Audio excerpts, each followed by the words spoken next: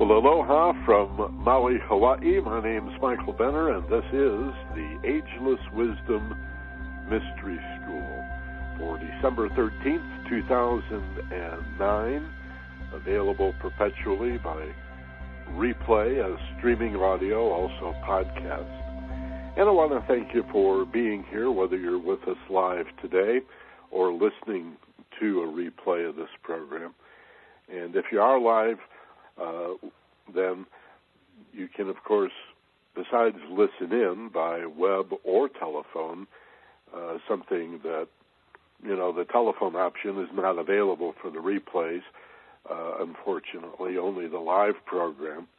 But you can also, by being live, participate either by web or telephone.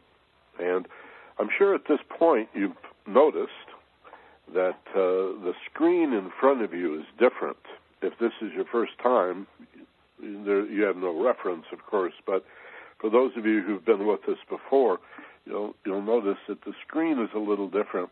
All the management tools you need are on the left now, starting with a welcome screen that'll take you back to this page. If you ever get off onto some other section of the website and you want to come back to this particular page, click on Welcome. You'll notice that you can click Listen In, and which I'm sure you've already done, and chosen either the web feed or the telephone to listen to. And that's fine. You can go back and forth. You could even do both. If you are calling, be aware that besides the main phone number, so-called primary number, and the backup number, you can find a telephone number with an area code near you by clicking on other numbers, all right? If you're still paying for toll calls by the minute, you may want to do that. And in fact, you could do both, web and telephone, as far as that goes. Just be aware that the web feed is delayed by about 15 seconds. And so if you're going to call in on the phone, it's a good idea to be listening on the phone. Star 2 will raise your hand. That's on the touch tone pad. And for those of you who would like to submit a question or a comment by text, just click the button and you'll be able to write a text message and click submit. It's all pretty straightforward, I think. In addition to that, you have resources. At the very bottom, a link to take you to our premium audio website. You can get 6 free programs at focusedpassion.com. And there's also links to my site at The Ageless Wisdom, where you can register easily for the newsletter if you're not getting the newsletter.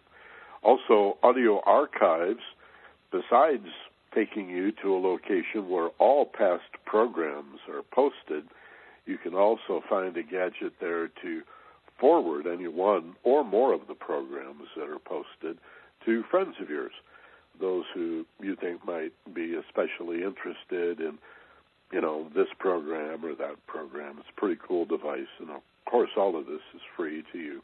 Thanks to Focused Passion, and thanks to those of you who are subscribers at Focused Passion. That's what makes all of this possible and ad-free as well. And, of course, there's a newsletter and comment blog. I'm behind on keeping that posted and updated. I got to do some catching up on that. Also new as of this week in our new system is a chat room.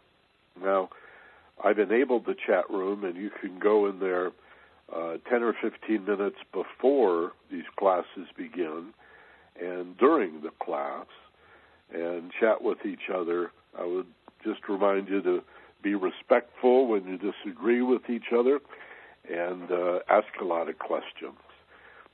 I think besides just the rules of the way civilized people treat each other, it's good to emphasize those two ideas.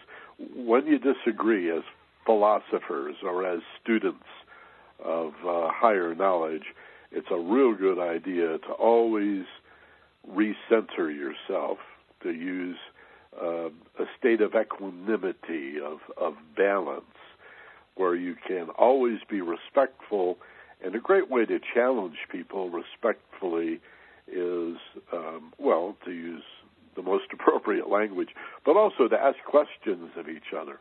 And that really makes for a hot chat room experience.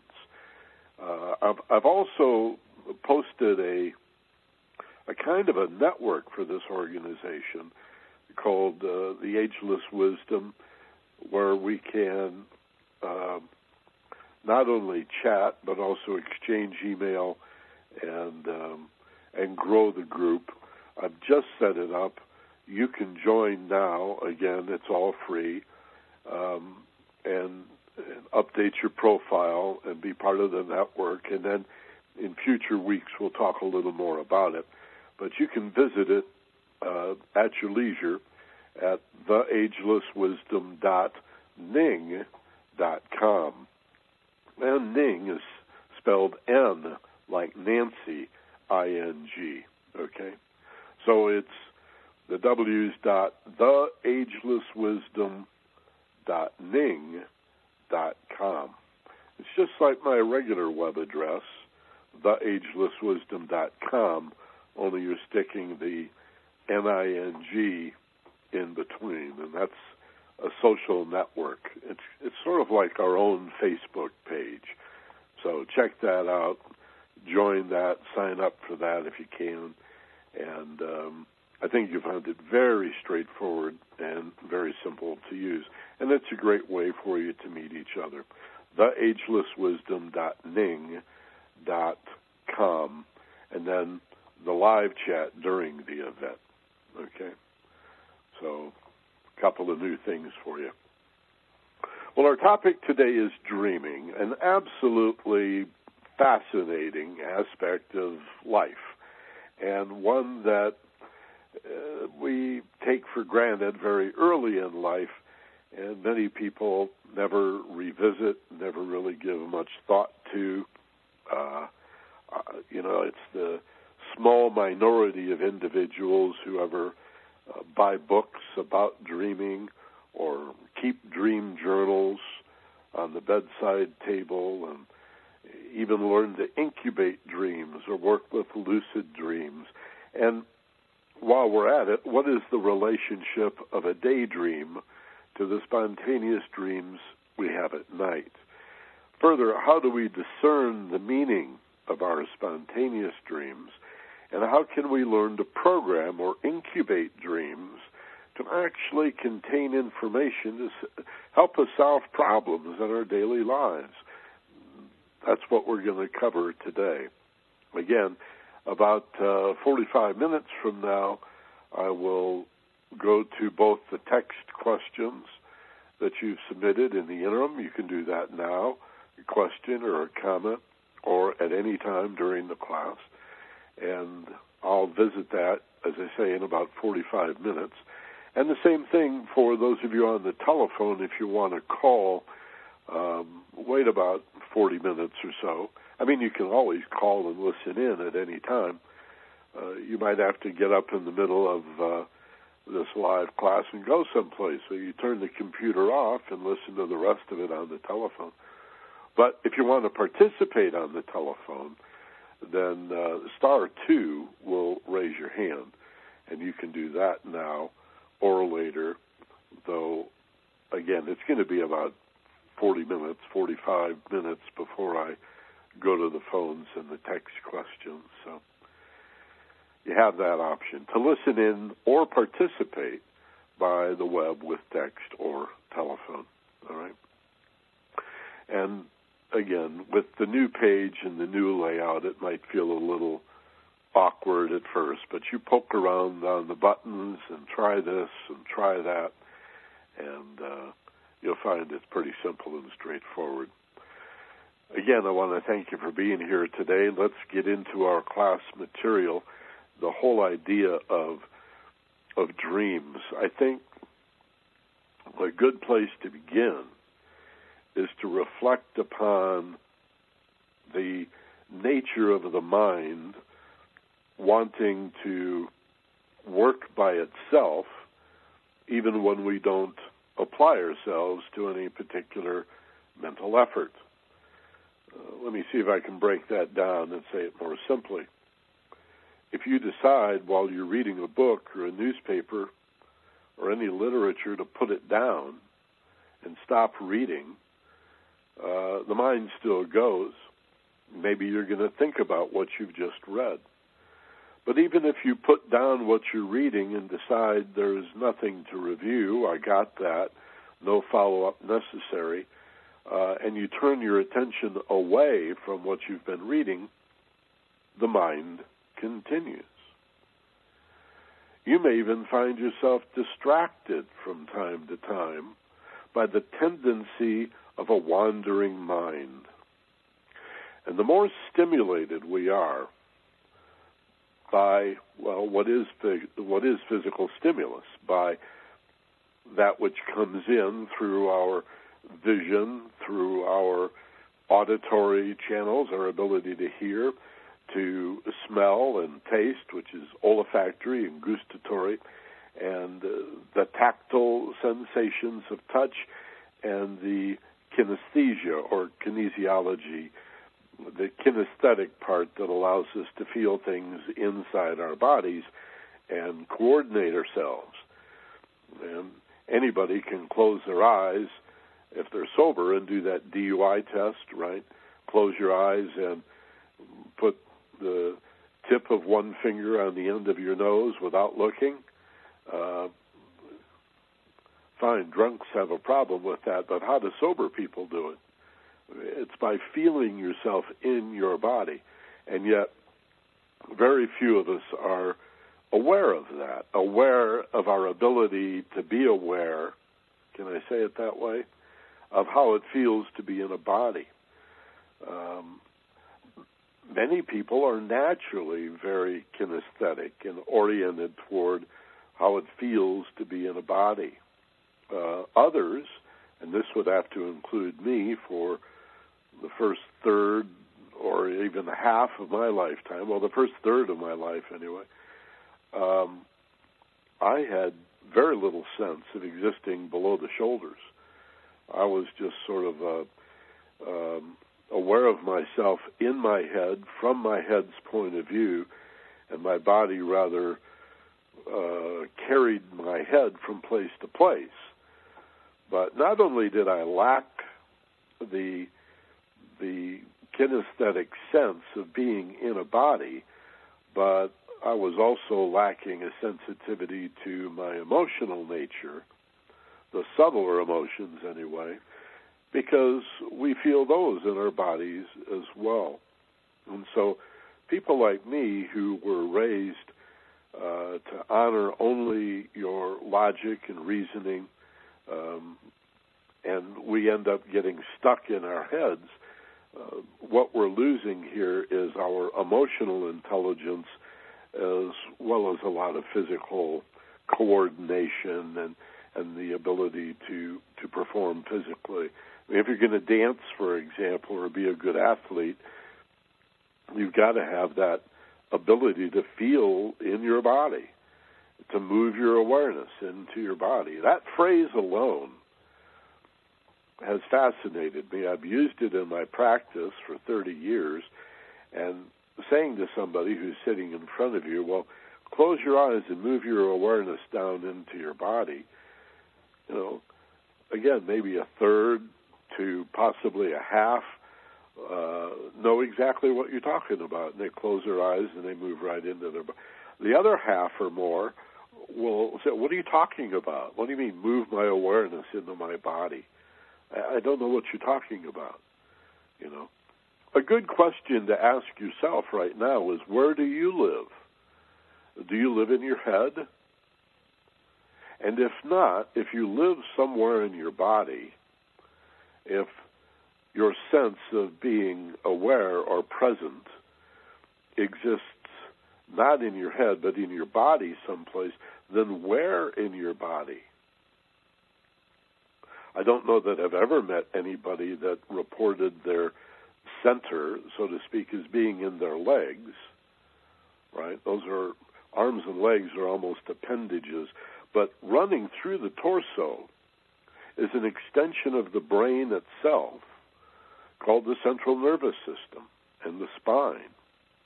And if you look up in most anatomy books the word brain, you won't just see this walnut-shaped organ that sits in the head. You'll also see the spine is still attached all the way to the tail, so to speak, the base of the spine. That's all part of the brain and the central nervous system, all right? So when you feel yourself in your body, you usually feel yourself along the spine somewhere. Like if you're being very emotional, you might be in the belly. Very loving, you tend up toward the heart. If you're afraid or angry, hateful or upset, that's going to pull you below the belly down toward the sacral center or the root, the tail, the base of the spine. And most of us vary. We run the gamut from the tail to the heart and back again. Where do you exist when you feel yourself in your body? It's largely a matter of mood and attitude and awareness, but I'm sure for many people listening to this program, just the idea of being in your body is a whole new concept for you. So where do you exist? Where does your awareness exist? And then the first point I made, notice that even when you stop thinking, when you put down what you're reading, or, let's say, push away from your computer, or balancing your checkbook, right, or figuring out a bus schedule, even if you don't continue to think about what you've been working on, the mind will continue to run. And so the reason I begin today's class with this idea is that this is true even when you go to sleep.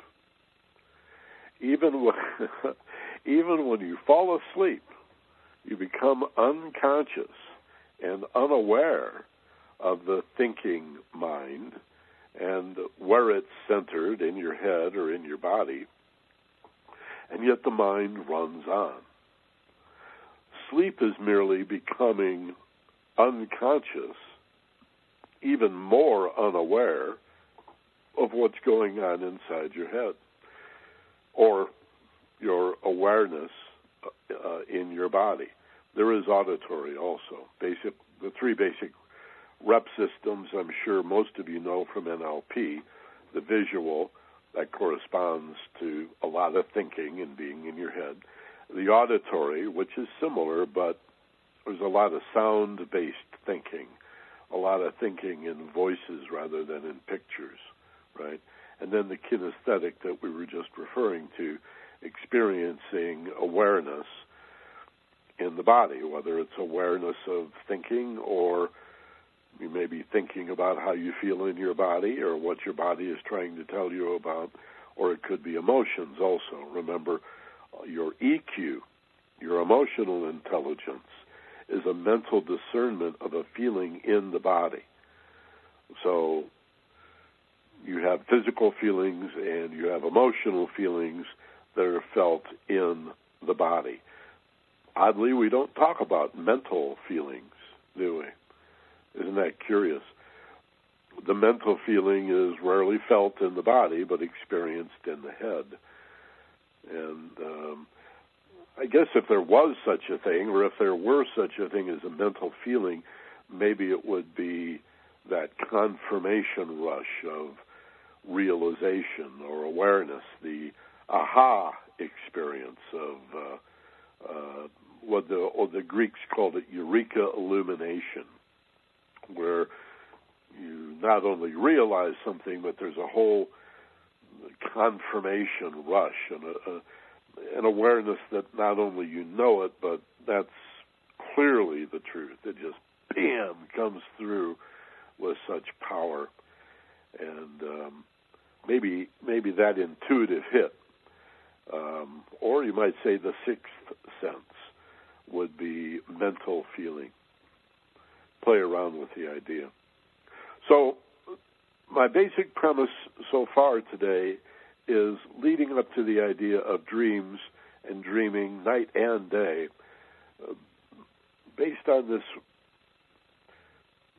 this awareness that I'm suggesting most people take for granted their whole lives, and rarely, if ever, or more likely, never do what you're doing, which is reflecting upon dreams and reflecting upon the tendency of the mind to run on, so-called stream of consciousness, or a train of thoughts, right?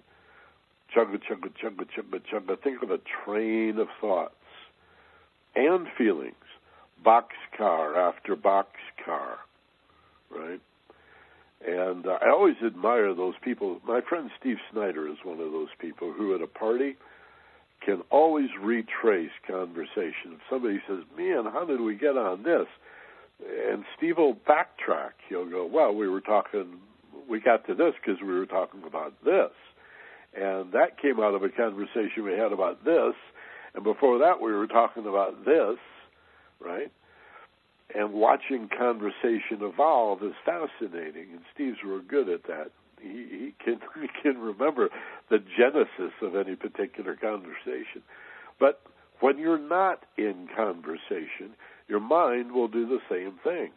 It has its own train of thoughts, where even if your thinking is not applied, you may say, I'm going on a break. I'm going to go outside for a walk. Or I'm going to just go over to the water cooler and clear my head a bit, you know. You can't turn it off. You can't turn it off. The best meditators are people that learn to turn off their mind for very short periods at a time, because the pressure, if you will, of the mind to want to think, the demands of consciousness to provide feedback so that we're aware that we exist is just so great that, as they say, only the most studied and practiced meditators or contemplatives. There's many kinds of meditation. I'm really talking about contemplation, which is emptying the mind. That's very, very difficult to do. And if you could do that for 3 or 4 seconds at a time, completely empty the mind before the mind says, oh, you did it, you're not thinking. But of course, it just interrupted your non-thinking state with a thought, with a judgment. Hey, dude, you did it, right? And so it is. And I'm saying that process, the stream of consciousness or the train of thinking, that not only does not end when you push away from what you're doing or turn your attention elsewhere, but even as you fall asleep, it continues. And there is a lot of evidence that many people, if not all people, have a stream of consciousness if they're in a coma. It can depend how deep the coma, and brain researchers can tell a lot about the level of awareness by the frequency of brain waves. I'd like to talk about brain waves briefly, too, because that's important to this. And so a EEG could be hooked up to someone who is sleeping or someone who's in a coma, and we can tell by the frequency of the predominant brain waves a lot about the level of awareness and whether this person is conscious and asleep, that is dreaming, aware of their dreams while they're having them, the so-called lucid dream, which I'd like to talk about today, or in most cases dreaming but not aware of the dream. It's a matter of will they remember the dream when they wake up. And that's a function of a lot of things, primarily the emotional amplitude of the dream. The bigger the power of the dream emotionally, the more likely you are to remember it when you wake up in the morning. But having said that, you can very easily train yourself, condition yourself, not only to remember dreams, but to understand them and then even to incubate dreams. I'd like to talk about daydreaming, lucid dreaming, and incubating dreams, as well as the basic theme, what do our dreams mean? These dreams that we seem to have every night and sometimes remember in the morning when we wake up, and sometimes we don't. Let's be clear. People who say, oh, I never dream. Well, that's not true. You'd be psychotic in 48 hours if you did not dream. Everybody dreams. It's just those who say they don't dream are not remembering their dreams, usually because they just don't care and they're not interested, right? And then there's a great body of people that remember their dreams for like a fraction of a second when they wake up in the morning, or maybe for 2 or 3 seconds. But the pressure of the waking state, again, takes over and your mind begins to race.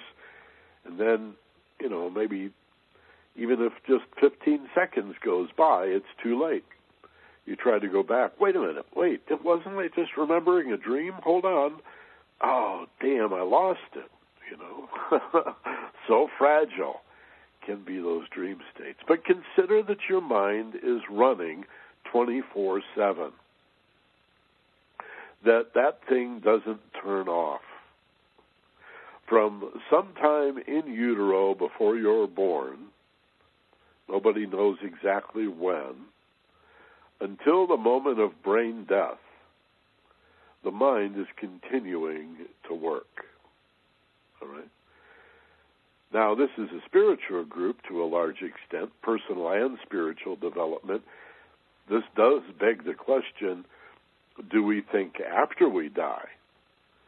And I have to tell you, from a comparative study of religion, and especially the larger esoteric fields of philosophy and mysticism, metaphysics and such, that embrace all religion and go beyond religion, far beyond in philosophy, the general consensus is that I'll say the soul on its own plane, the embodiment of love as consciousness that exists on the Buddhic plane, or a Christian would say in heaven, a Jew or Muslim would say the same thing, in heaven, that place where souls go in the belief system of religion is the place where your soul is now in mysticism, and the place it resided before you were born, the overshadowing soul. And this, of course, we've talked about in the past, we'll talk about in the future. It's one of the greatest heresies of all to talk about the preexistence of the soul. The church gets very upset and angry, even though many of the founders of Christianity believed not only in reincarnation, but in the so-called preexistence of the soul. Since the 5th, 6th centuries in Catholicism, and ever since the Reformation in Protestantism, the basic Christian teaching is upon conception, God makes or manufactures a new soul and tucks it into the fetus at some point, or the zygote, or the embryo, or maybe the baby after it's born. Nobody really knows for sure. There's an awful lot of brain development that happens after a human child is born. That brain is growing and developing in many ways until 5, 6, 7 years of age. So that's for the religious people to explain to you, not for me.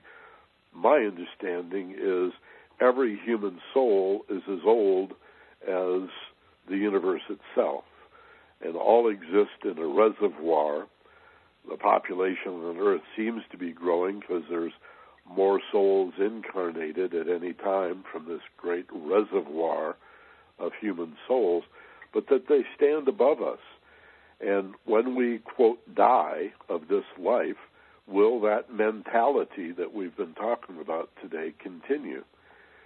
And I have to say, according to most philosophies, it does, but it's called the higher mind. And it does not consist of the stream of consciousness or the train of thoughts that the lower mind dwells upon when we are between birth and death, when we are incarnated and in separated form. That's when the lower mind predominates. A mind basically seeking control, approval, and a mind that feels the need to judge. That's basically what the lower mind does. It tries to find influence and control. It constantly seeks approval, and it is compelled to judge things as good or bad, right or wrong, winners or losers. I'm going to move toward it or away from it, that kind of thing. The higher mind that exists before our incarnation, that can be accessed while we're incarnated through contemplation and meditation, and of course exists upon physical death, this higher mind has an ability to think, and does indeed think by all accounts, but not about those three things. It's not looking for control. Imagine if you could do this in your waking life now. You can, but it's a training. It's very challenging to give up with the lower mind the search for control and influence, right? To give up the constant need for approval and acceptance, to be loved, right? And third, the constant judging, to challenge yourself to see things as they are, without judgment, is an assignment that will keep you busy for the rest of your life, however old or young you happen to be. To stop judging, not easy to do, because judgments are often required. Sometimes you have to judge. Sometimes you have to make judgments. But to be aware of the times when that's not necessary is really an essential part of self-realization, of the larger process of waking up to your full potential, both personal and spiritual, both as an ego in form and as a soul above and free of form. Okay?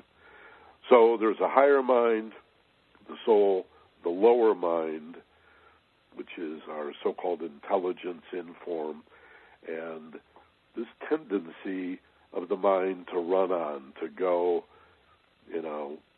even when you're asleep. And that accounts for the daydreaming, the distractions, even when we have applied our thinking, and for the dreams at night. Let me pause for a little sip of tea. Actually, that was more of a gulp, but thanks for that. Now, I wanted to talk about brain waves briefly because they're an important part of the model, and they're really quite simple. Brain waves are simply a radio signal, an RF radio frequency signal that is broadcast by the brain as a result of electrochemical activity happening in the brain. What's interesting about this radio signal that pulses from the center of your head is that the frequency keeps changing. It floats. It's not always on the same frequency. It would be as if you went to a radio to listen for your favorite radio station, and they had moved up or down the dial, and you had to tune around the dial, and every day your favorite radio station was in a different location on the dial. That's what happens with the brain. It runs through a dial, so to speak, a continuum or a spectrum that runs like a piano keyboard or a radio dial from 1 cycle per second to 40 cycles per second. And the higher frequencies correspond to awake, and the lower frequencies correspond to being asleep. But you think everywhere. Whether you're wide awake, whether you're overstimulated, brainwave frequencies higher still, moving into the 30s now, maybe approaching a panic attack, right? Now you're in the upper 30s, more stimulus, higher brainwave frequency. Well, the other end of that spectrum is the lower the brainwave frequency, the quieter our thinking, the less frenetic, the less easily distracted. Brainwaves going lower and lower correspond to focusing your attention, to your ability to relax and concentrate your attention, becoming less likely to be distracted, into meditative states, and finally into unconsciousness.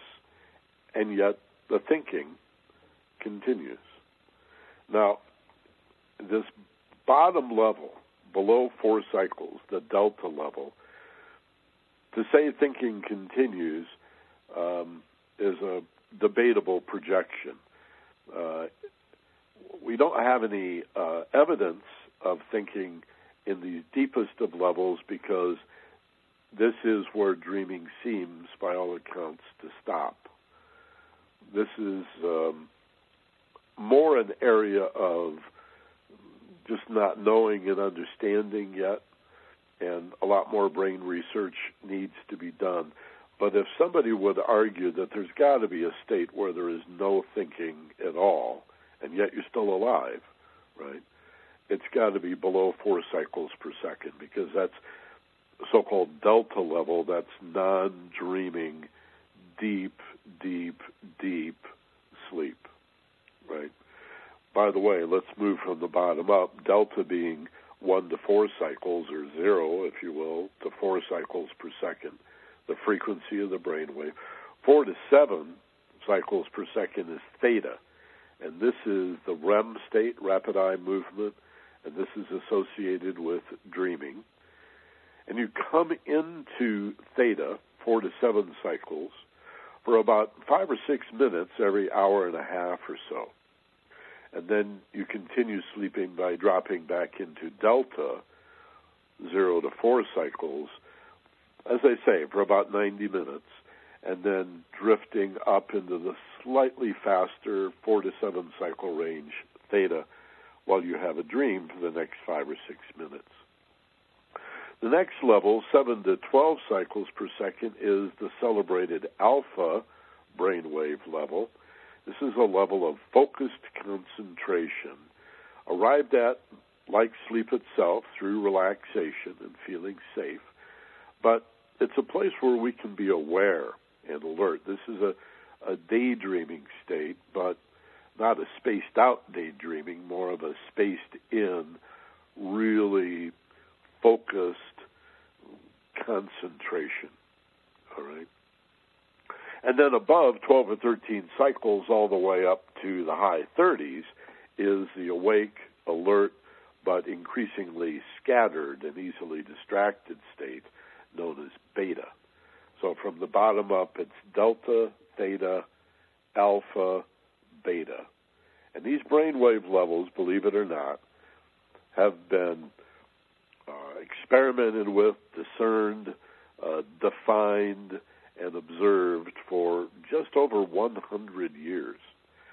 It's hard to believe that, about the time the automobile was being invented, we had machinery to detect brainwaves, but it's true. The EEG. And because the signal, the power of the brainwave is so low, we have to put the antenna right on the scalp, and that's what the leads, those wires that you see on the electroencephalogram, that's what they're all about. They're sort of like radio antennas that are put right on the scalp. Now, as I said before, everybody dreams because the mind is I would argue even in this deepest non-dream theta place, the mind is thinking on some level, right? Certainly the higher mind that I mentioned before, the mind of the soul, so to speak, the mind that is free of control and approval and judgment, is still operating. And so this accounts for the fact that you continue to breathe. There has to be an intelligence there, that your heart continues to beat, that very sophisticated responses are happening to maintain body temperature and blood pressure, to fight disease, to repair and replace cells. We call this the autonomic nervous system, but clearly, no matter how unconscious we may be, this process continues. And so sleep tends to carry with it these dream cycles of, as I mentioned, 5 or 6 minutes every hour and a half or so. And this is true for pretty much everybody. Who remembers their dreams varies widely from, like I say, the emotional amplitude of the dream is probably the primary determining factor. Dreams that are really scary, or dreams that are wonderful, dreams that are full of color and big emotional passion are the ones you're most likely to remember in the morning. And then again, you can cultivate an ability to remember and even understand your dreams, to even incubate dreams by talking to yourself simply with affirmations or suggestions that you speak silently. You don't even have to say it out loud, right? Silently to yourself as you fall asleep. Now, you don't need to do a meditation, because on the way to sleep, as you drift into sleep naturally, you're going through these hypersuggestible states of meditation and hypnosis and biofeedback and such. These alpha brainwave states you're falling through as you fall asleep, and then through the also hypersuggestible states of theta as you drift deeper and deeper, falling asleep. So you don't have to consciously alter your state. You're already falling through these open, suggestible states.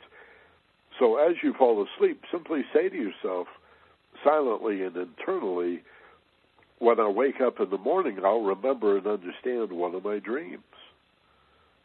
That's it. Say it once. You don't have to repeat it. You certainly don't have to chant it. Just say to yourself as you drift off to La La Land, hey, in the morning when I wake up, I'm going to remember and understand one of our dreams. And imagine how cool that'll be. Allow yourself to get a little, excited about, I'm looking forward to that. That'll be fun. Let's see if it works, right? Well, maybe it does. Maybe it doesn't. So the second night you practice, I'll bet you that by the third night, if you did that 3 nights in a row, 90% of you would have a very unusual experience remembering one of your spontaneous dreams.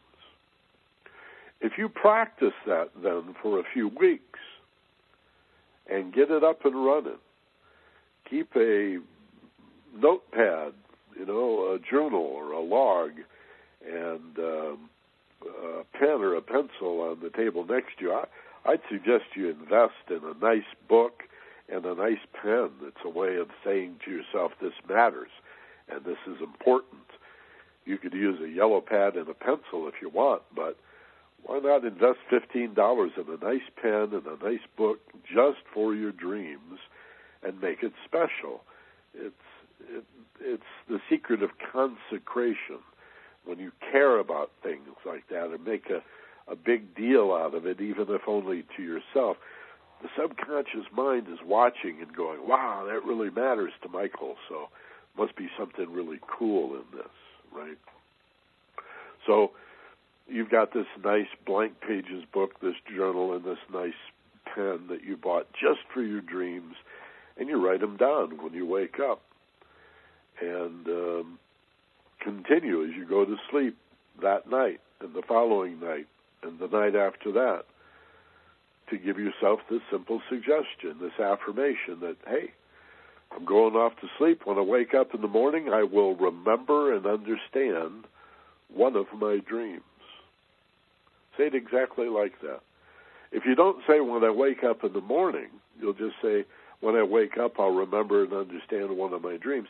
You're likely to wake up right after the dream. And it might be 2 in the morning or 4:30, right? So say, in the morning when I wake up, imagine yourself, there's a whole process of setting a mental alarm that goes along with this. I usually teach my students, but however you wake yourself up, say to yourself as you fall asleep the night before, when I wake up in the morning, I will remember and understand one of my dreams. And then write it down, even if it's just a fragment or a little piece of a dream. You'll get better at remembering. You'll get better at understanding. Forget the dream dictionaries. They have value. They're of interest. But what about your personal symbols? You're not going to find those in a book, right? Or you may come from a different culture, different traditions, and have different symbology in mind. So these books or these dream dictionaries have limited value. The secret to understanding your dreams is practice. Just go back and reread your dreams. Every once in a while you sit down and you flip back through your dreams, and the log that you've written, the journal, you go back 2-3 months, and in that context, dreams that may not have made much sense at all when you wrote them down that morning suddenly begin to form a pattern.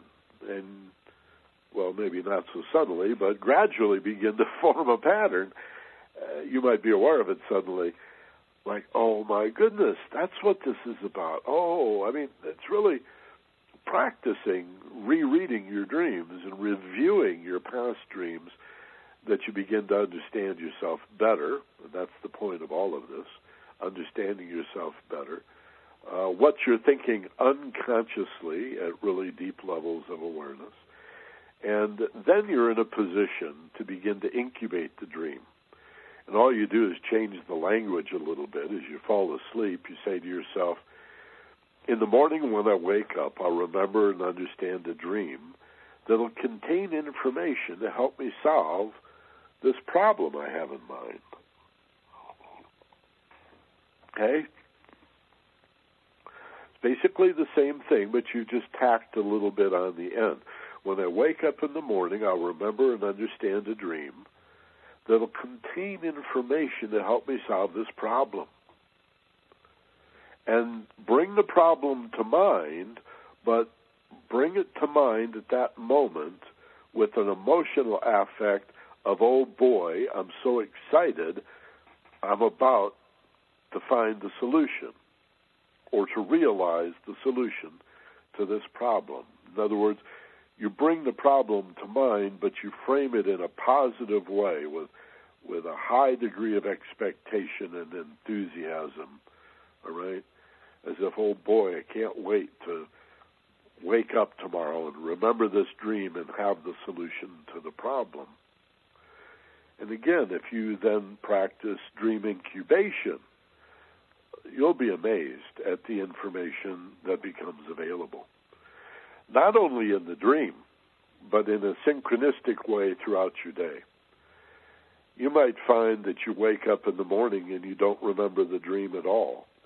But later that afternoon, the phone rings and you learn something, or you read the newspaper the next day, and all of a sudden the answer you're looking for is there in the newspaper or in the phone call. And you say, whoa, I programmed a dream. I didn't remember the dream, but it came through the newspaper or the telephone. How weird is that? What kind of coincidence is that? It's called synchronicity. And the truth is, when you program a dream, you program reality, because reality and dreaming are not that different. It's just a matter of channels. I think the very first workshop that I ever did in personal and spiritual development was in 1983 in Los Angeles at the convention center. Somebody sent me a complete set of the recordings of that event. 83, I mean, what is this, 25 years ago. And one of the things I remember about that very first workshop, integrated living, I think we called it, was that at the end of the day, we met from, I think, 8 or 9 in the morning until 10 or 11 at night. It was a long, intensive day, 300 and some people. And at the end of the event, we sang Row, Row, Row Your Boat in rounds, divided the group into 3, and you start and you do 2 measures, and then the second group comes in at the beginning, and you know how a round works from grade school. But after we sang it for a few minutes, we talked about the meaning of row your boat gently downstream. Merrily, merrily, merrily, merrily, life is but a dream. Now there again, the nursery rhyme we all know, we've all sung 1,001 times, and yet never really, it's likely, never really thought about it. Life is but a dream.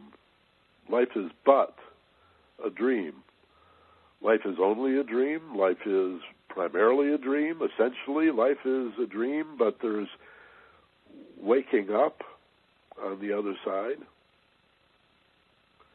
For those of you who have a fear of death, and everybody, I would suppose, has some degree of a fear of death, but some people have an extraordinarily high fear of death.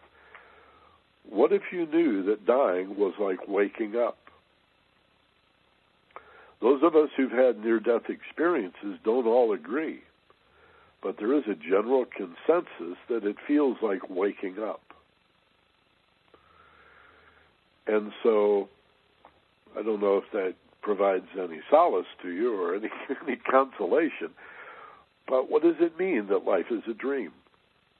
I'm suggesting that if you work with the dreams you have at night, if you practice remembering the spontaneous dreams, if you then incubate dreams and practice incubating dreams, if you practice with lucid dreams, which I want to mention, I said I would mention, I can't really dwell upon, I don't have the time today, but this is the experience of being aware that you're dreaming while the dream is happening.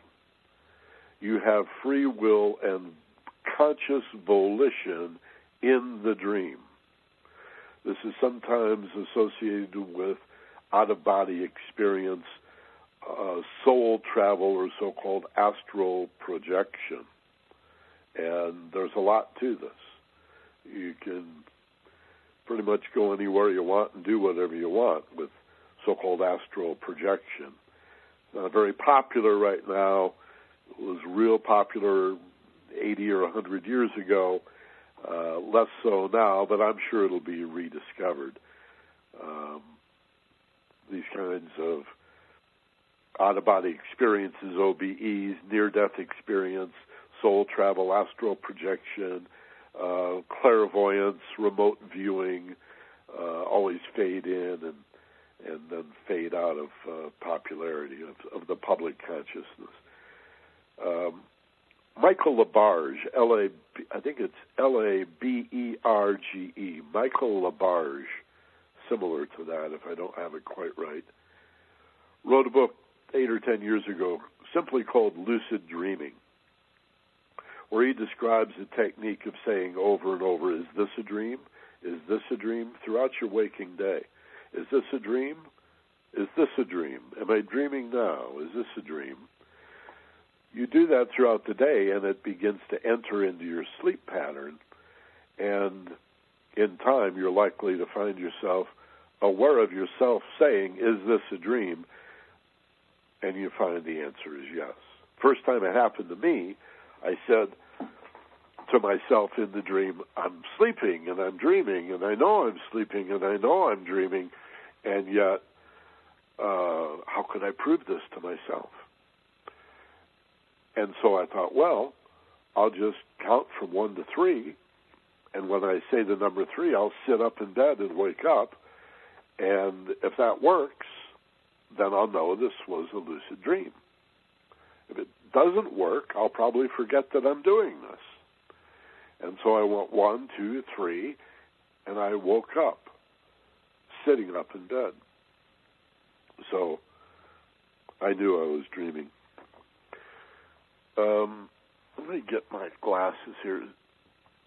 Doreen has just handed me the name of the author of this book. She knows who I'm talking about, the guy that wrote Lucid Dreaming. It's Stephen with a P-H, like Stephen, Stephen with a P-H. And then LaBarge is L-E capital B-A-R-G-E, Stephen LaBarge. And for those of you that are curious, interested in following up on that. Okay. So I have fun with that. I think at this point, there's a lot of other things we could talk about, but I think I'd like to read your questions and your comments at this point. So if you'd like to use the text box on the web in front of you, or pick up the telephone and dial in, or if you're already on the phone, raise your hand by pressing *2, and we'll work our way through this. Let me refresh the pages here just to get a rough count of how many people are on. Well, that didn't come up. That didn't work too well. Okay, let's try questions and answers and see what you guys have to say here. First we have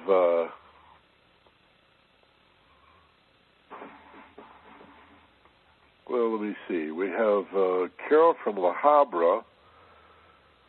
She says, yeah, the page is very different. Oh, it's B-E you're saying now.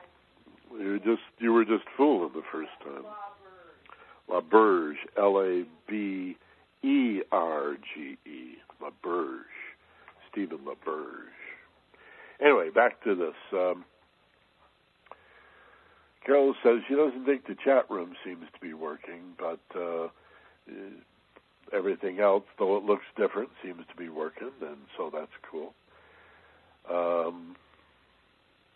Let's see, Carol says, there is a box that says chat room login, but it's covered by this box. Maybe that's the text box. There should be an X in the corner you can use to close that, Carol.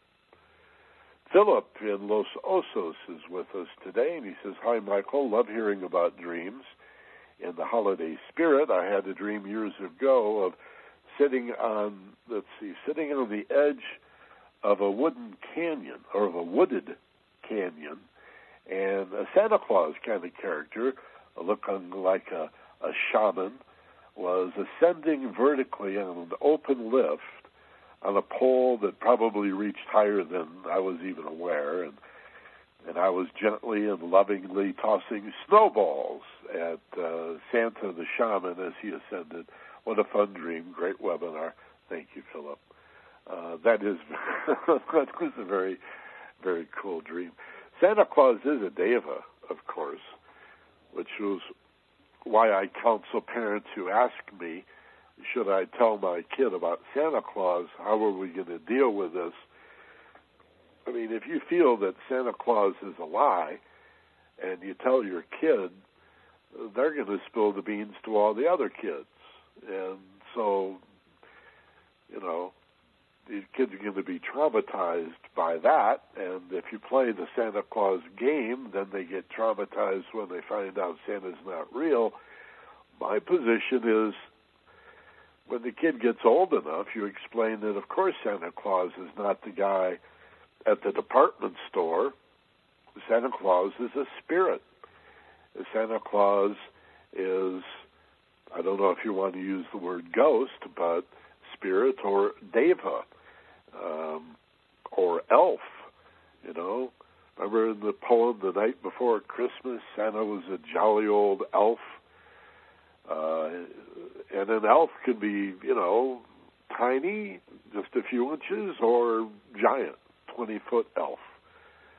So most of what we think of as Santa Claus, I guess, is this jolly guy, overweight elf with the big beard and the red cheeks and the red and white outfit. Most of that was invented, I guess, by Coca-Cola about 100 years ago. But as a symbol of giving, as a symbol of Christmas, as a symbol of love, of gifts of love, and again, giving, it's a deva, it's a spirit, and so it is real. So I always tell people, yeah, go ahead and tell your kids that when they start asking those questions, just say, well, yeah, of course Santa's real. Now, little kids think he's real in a body, but as we get older, we know that what's real about Christmas and real about Santa is the love. And on Christmas morning, when the kids are all excited and you have the family together in the big breakfast, that's about as real as it gets. I mean, that is real. That's very cool. Philip also adds, when I was studying shamanism and journeying to fast drum beats, I had some very vivid experiences and was more conscious and awake. Is there a relationship between dreaming and journeying? Yeah, definitely. And brain entrainment. That I want to do a show on brain entrainment. We touched on it a couple of months ago, and I want to go back to it. And I now have the ability to upload some soundtracks to this webinar, and I can play some binaural brain entrainment tones on this webinar. And so stay tuned for that. We'll do that in the future, and I think that'll be a lot of fun to work with light and sound entrainment. Lorelai's with us in Houston, says, aloha, Michael. As always, a great class. Have a wonderful week. Peace and love to you and Doreen. Thank you, Lorelai. I see Lorelai on Facebook every once in a while. That's nice. Robert in Irvine, aloha. I like the new webpage. He says, how do you jumpstart your life when you feel stuck? Thanks, Michael. Have a magical week of dreams and dreaming. Well, I would say, without being, at the risk of sounding sarcastic, you dream it up. You imagine. You pretend. How do you jumpstart your life? You set a goal, and you imagine attaining the goal, and then you move toward it. So you need the clear, specific image of a project or a goal or a solution or a desired outcome, and then that creates a direction. Now you know what direction to head in. Remember, it's more about the journey than actually arriving at the goal. And then use love, happiness, and joy as the path, as the way. You follow your heart toward your goal. And jumpstart, well, I don't know, maybe baby steps would be better advice than a big jump start. Okay? Just do something every day. When I work with people that are severely depressed or even mildly depressed, I will often suggest on your worst day, do one little thing that's productive and then write off the rest of the day.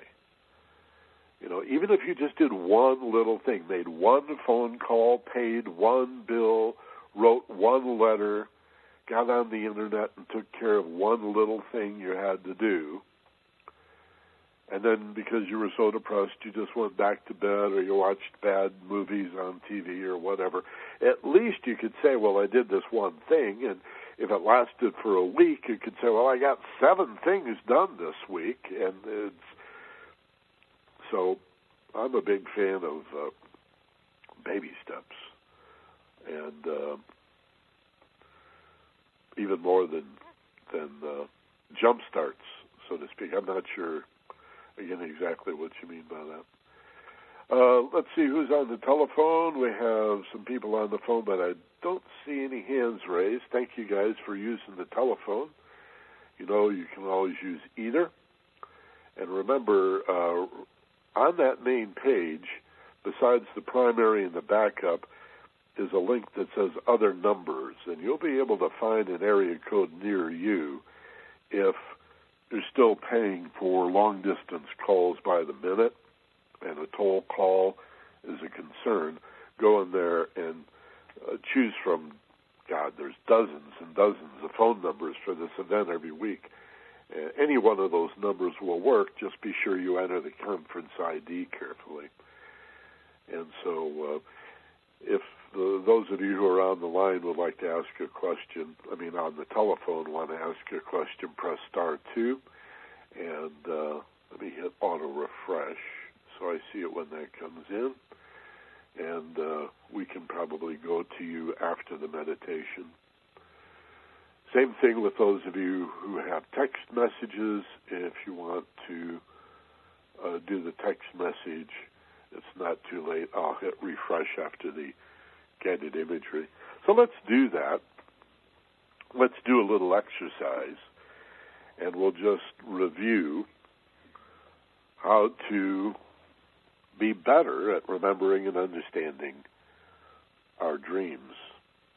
And if we work with the dreams we have at night, we get even better at the dreams we have in the daytime. How to daydream, how to think more positively, how to see the glass as half full instead of half empty. Because even though you're rowing your boat gently down the stream, be sure to do it merrily, because life is but a dream. Let me add real quickly, it occurs to me to say this, a very important and even essential dream. Sometimes we have friends who study Buddhism or Taoism or Hinduism, some Eastern philosophy, and they're all excited to let us know that life is really an illusion, it's just a dream. The problem with somebody who is new to philosophy saying life is an illusion, it's only a dream, is they often fail to realize what an important dream it is, what a imperative or essential dream these dreams are. These are dreams with meaning. Life is a dream with a purpose. And essentially that purpose is learning about love. Learning what love is and where it comes from, what the qualities of love are, how to wield love or use love in your life as a force to redeem and refine any negative and to return a positive, to take evil and turn it into goodness, to take ignorance and turn it into understanding. It's a very important dream. So the next time some neophyte Buddhist walks up to you and tells you they'll pray for you, no, that's the born again, right? That's okay, I'll pray for you.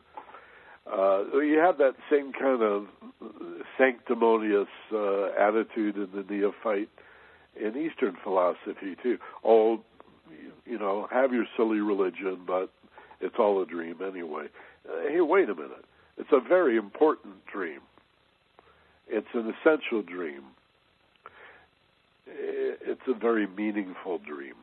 And it's your dream. It's not his dream anyway, or her dream. They have their own dream. If they were dreaming your dream, one of you would be redundant. And that's not the case. So close your eyes and let's do a meditation. A kind of a dream, a daydream, not unlike a night dream. In terms of brain waves, it's the same place. We're going to go to alpha. Some of you may go a little deeper into theta, depending on how strongly you visualize. But it always begins by closing your eyes to reduce stimulus from the physical world, to reduce those distractions, and feeling safe and relaxed, take a nice, slow, deep breath. Hold for a moment as you peak, and as you exhale,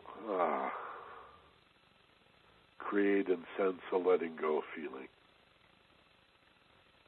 And take a second or a third slow, deep breath, as slowly as you can inhale. Hold for a moment, as slowly as you can exhale, going beyond where you'd normally stop. And after 3 or 4 nice, slow, deep breaths, turn your breathing over to autopilot. Let go of the responsibility to breathe, and you'll notice that the higher mind, if you will, breathes you automatically. And just release any control or attempt to influence the breathing. Release. Let go. And allow your body to find its own natural rhythm. And unless your nose is plugged up, close your mouth and allow that breathing to happen in the nose. Obviously, if you have a cold or allergies of some sort, you may need to breathe through your mouth, but if possible, allow your breathing to come in and out through the nose. And even if you're a little plugged up, you may find an opening. You may find that in the next few minutes, those nasal passages begin to dilate, and it's easier to breathe through your nose.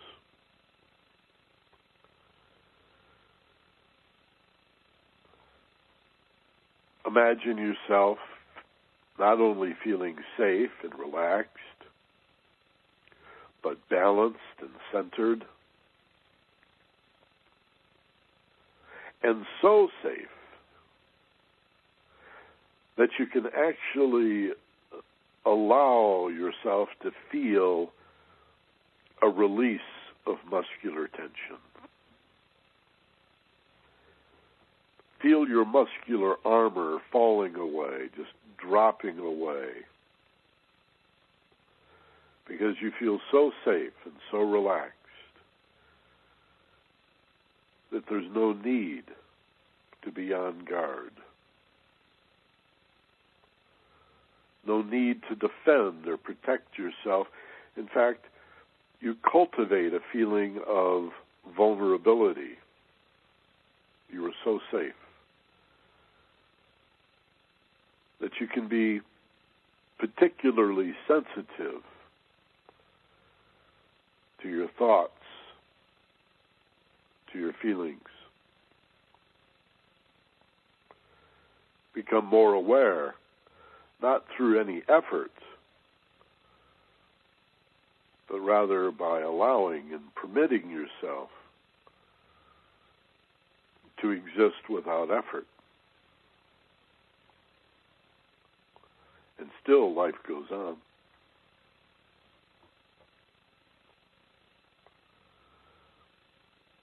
Become familiar in the next minute or so. Simply explore the feeling of life moving through you without you doing anything about it. No effort, no response, nothing you need to do,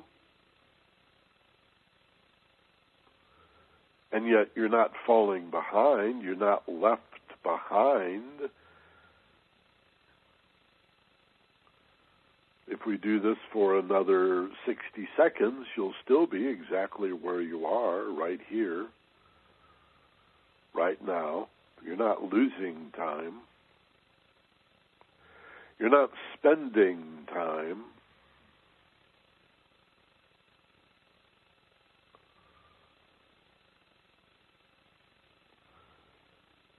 You're just allowing yourself to exist timelessly,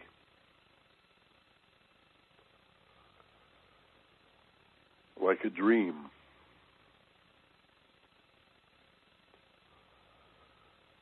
Have you ever noticed that in your dreams you don't think about what time it is? In your dreams, you're not aware of any calendars. A dream doesn't tell you that it's Tuesday or Thursday or Saturday afternoon.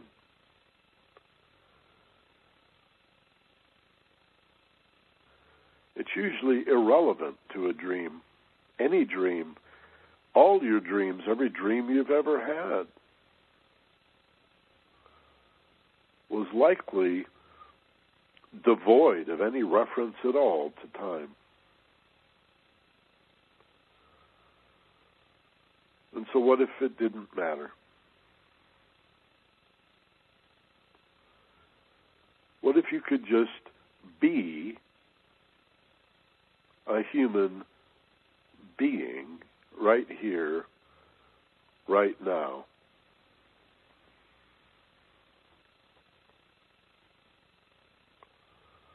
Aware of your tendency to think. You could, as you have always been, aware of yourself as the thinker, the one who can apply your thoughts to a purpose or allow your thoughts to spontaneously generate. And still you are driven by those thoughts, an effect, it seems, of your thinking. But you also have the choice, I would suggest, to mindfully detach and watch the thoughts drift by. And you become the dreamer, not the dream. The witness rather than the thinker. The one who watches and observes your thoughts and feelings from a slightly detached and elevated perspective. This we call mindfulness. Suggesting that to believe that you are your thoughts and to allow yourself to be driven by your thoughts. One could argue that that borders on mindlessness and mindfulness, as I've said instead, is to let go of it and get an arm's length away and say, those are my thoughts, and look, those are my feelings, but I'm watching them go by. I don't have to be those thoughts or do what they say or believe them because they run through my mind. I'm not a victim of my thinking. If here's a whole series of scary thoughts, I don't need to be afraid. In fact, I can choose my response to these thoughts. I can choose my response to my thoughts. I can choose my response to my feelings. I can choose not to respond at all, but merely witness, whether awake or asleep, my dreams, my spontaneous thoughts and feelings.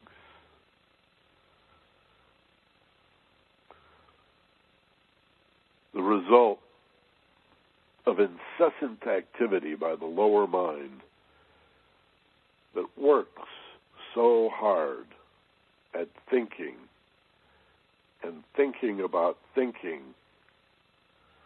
and thinking about thinking about thinking about thinking about and feeling our feelings and feeling our thoughts and thinking about our feelings and then feeling our thoughts and then feeling our feelings and thinking about our feelings, and we get so confused that the self itself is lost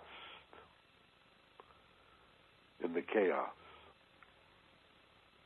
unless and until we meditate. We become mindful and release that chaos and allow ourselves effortlessly to just float up a little bit to a slightly higher perspective and see yourself gently rowing down the stream. You're going downstream. You could be drifting, but probably a better idea to row your boat gently, just to guide yourself down the stream. Go with the flow. Merrily, happily, peacefully, lovingly. Life is a dream. Be the dreamer, not the dream. Say, I am the dreamer. Not merely the dream, though I can understand myself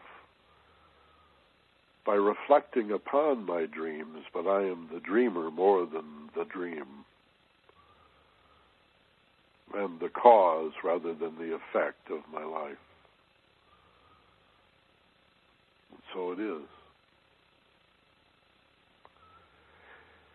And commit to yourself to practice. To return to these seminars on Sundays, to listen to the replay, to listen to similar podcasts and audio programs, to study, to meditate, and to carry our mindfulness with us throughout our day-to-day affairs. And bring this with you, this commitment, this awareness, this understanding, as you reorient yourself to the room around you, remembering what you'll see in a moment when I ask you to open your eyes, wide awake and alert, and telling yourself that you'll have a full memory and a deep understanding of what we've done, and practice falling asleep at night with the simple affirmation that you'll remember and understand your dreams in the morning when you awaken. Practice, practice. Write them down to better understand the true self, the higher self. Take a nice, slow, deep breath now, filling your lungs. Hold for a moment, and as you exhale, just as slowly, open your eyes, wide awake, alert, rested, refreshed, back in the room, feeling fine, and remembering what we did so you can practice it. Okay. Well, that's about all the time we have. Checking the phone panel one more time. Don't see any hands raised. Let's check the, excuse me a second here. The questions. Where did I hide the questions? Oh, yeah. See if we have any other questions. And, yeah, Phil Jaffe has jumped in. He said he was at that seminar back in 83 or 84, Row Your Boat. Jacob Martin is also with us from England, says hello. Thanks for the great class. Thank you, Jacob. I especially appreciate you telling your friends on Facebook and elsewhere about this. He said, I've heard that lucid dreaming is the ability to be aware that you're dreaming and therefore being able to travel within the dream or go places. Excuse me. He says, but there's a fine line between being asleep and awakening. And as soon as I become aware that I'm dreaming, I wake up. Is there a way we can realize that we're dreaming and still remain asleep? Yeah. But I only have about 2 minutes to back out of here. So let me see. Why don't you, let's see, what can we do? Let me swipe this and copy this to an email, and that'll remind me to answer you. No, I don't have your email address. Or if I do, I'm not aware that I have it. Email this question to me, Jacob, and I'll respond. Okay? Send it to me at MB, my initials, MB at theagelesswisdom.com. Okay? MB at theagelesswisdom.com. Repeat that question, and I'll answer you. Give it the time that it really deserves. Okay? So that's all the time we have for today. Thanks for listening. Thanks for being with us. Join us next Sunday. Tell your friends. Check out FocusedPassion.com for the 6 free programs. And if you can subscribe at $3.96 a month, less than $4 a month, that helps support all of this and keep this webinar free and both sites ad-free. 99 cents a week for a killer program that Steve and I do, studio quality, finding yourself in paradise at FocusedPassion.com. Aloha from Maui. This is Michael Benner.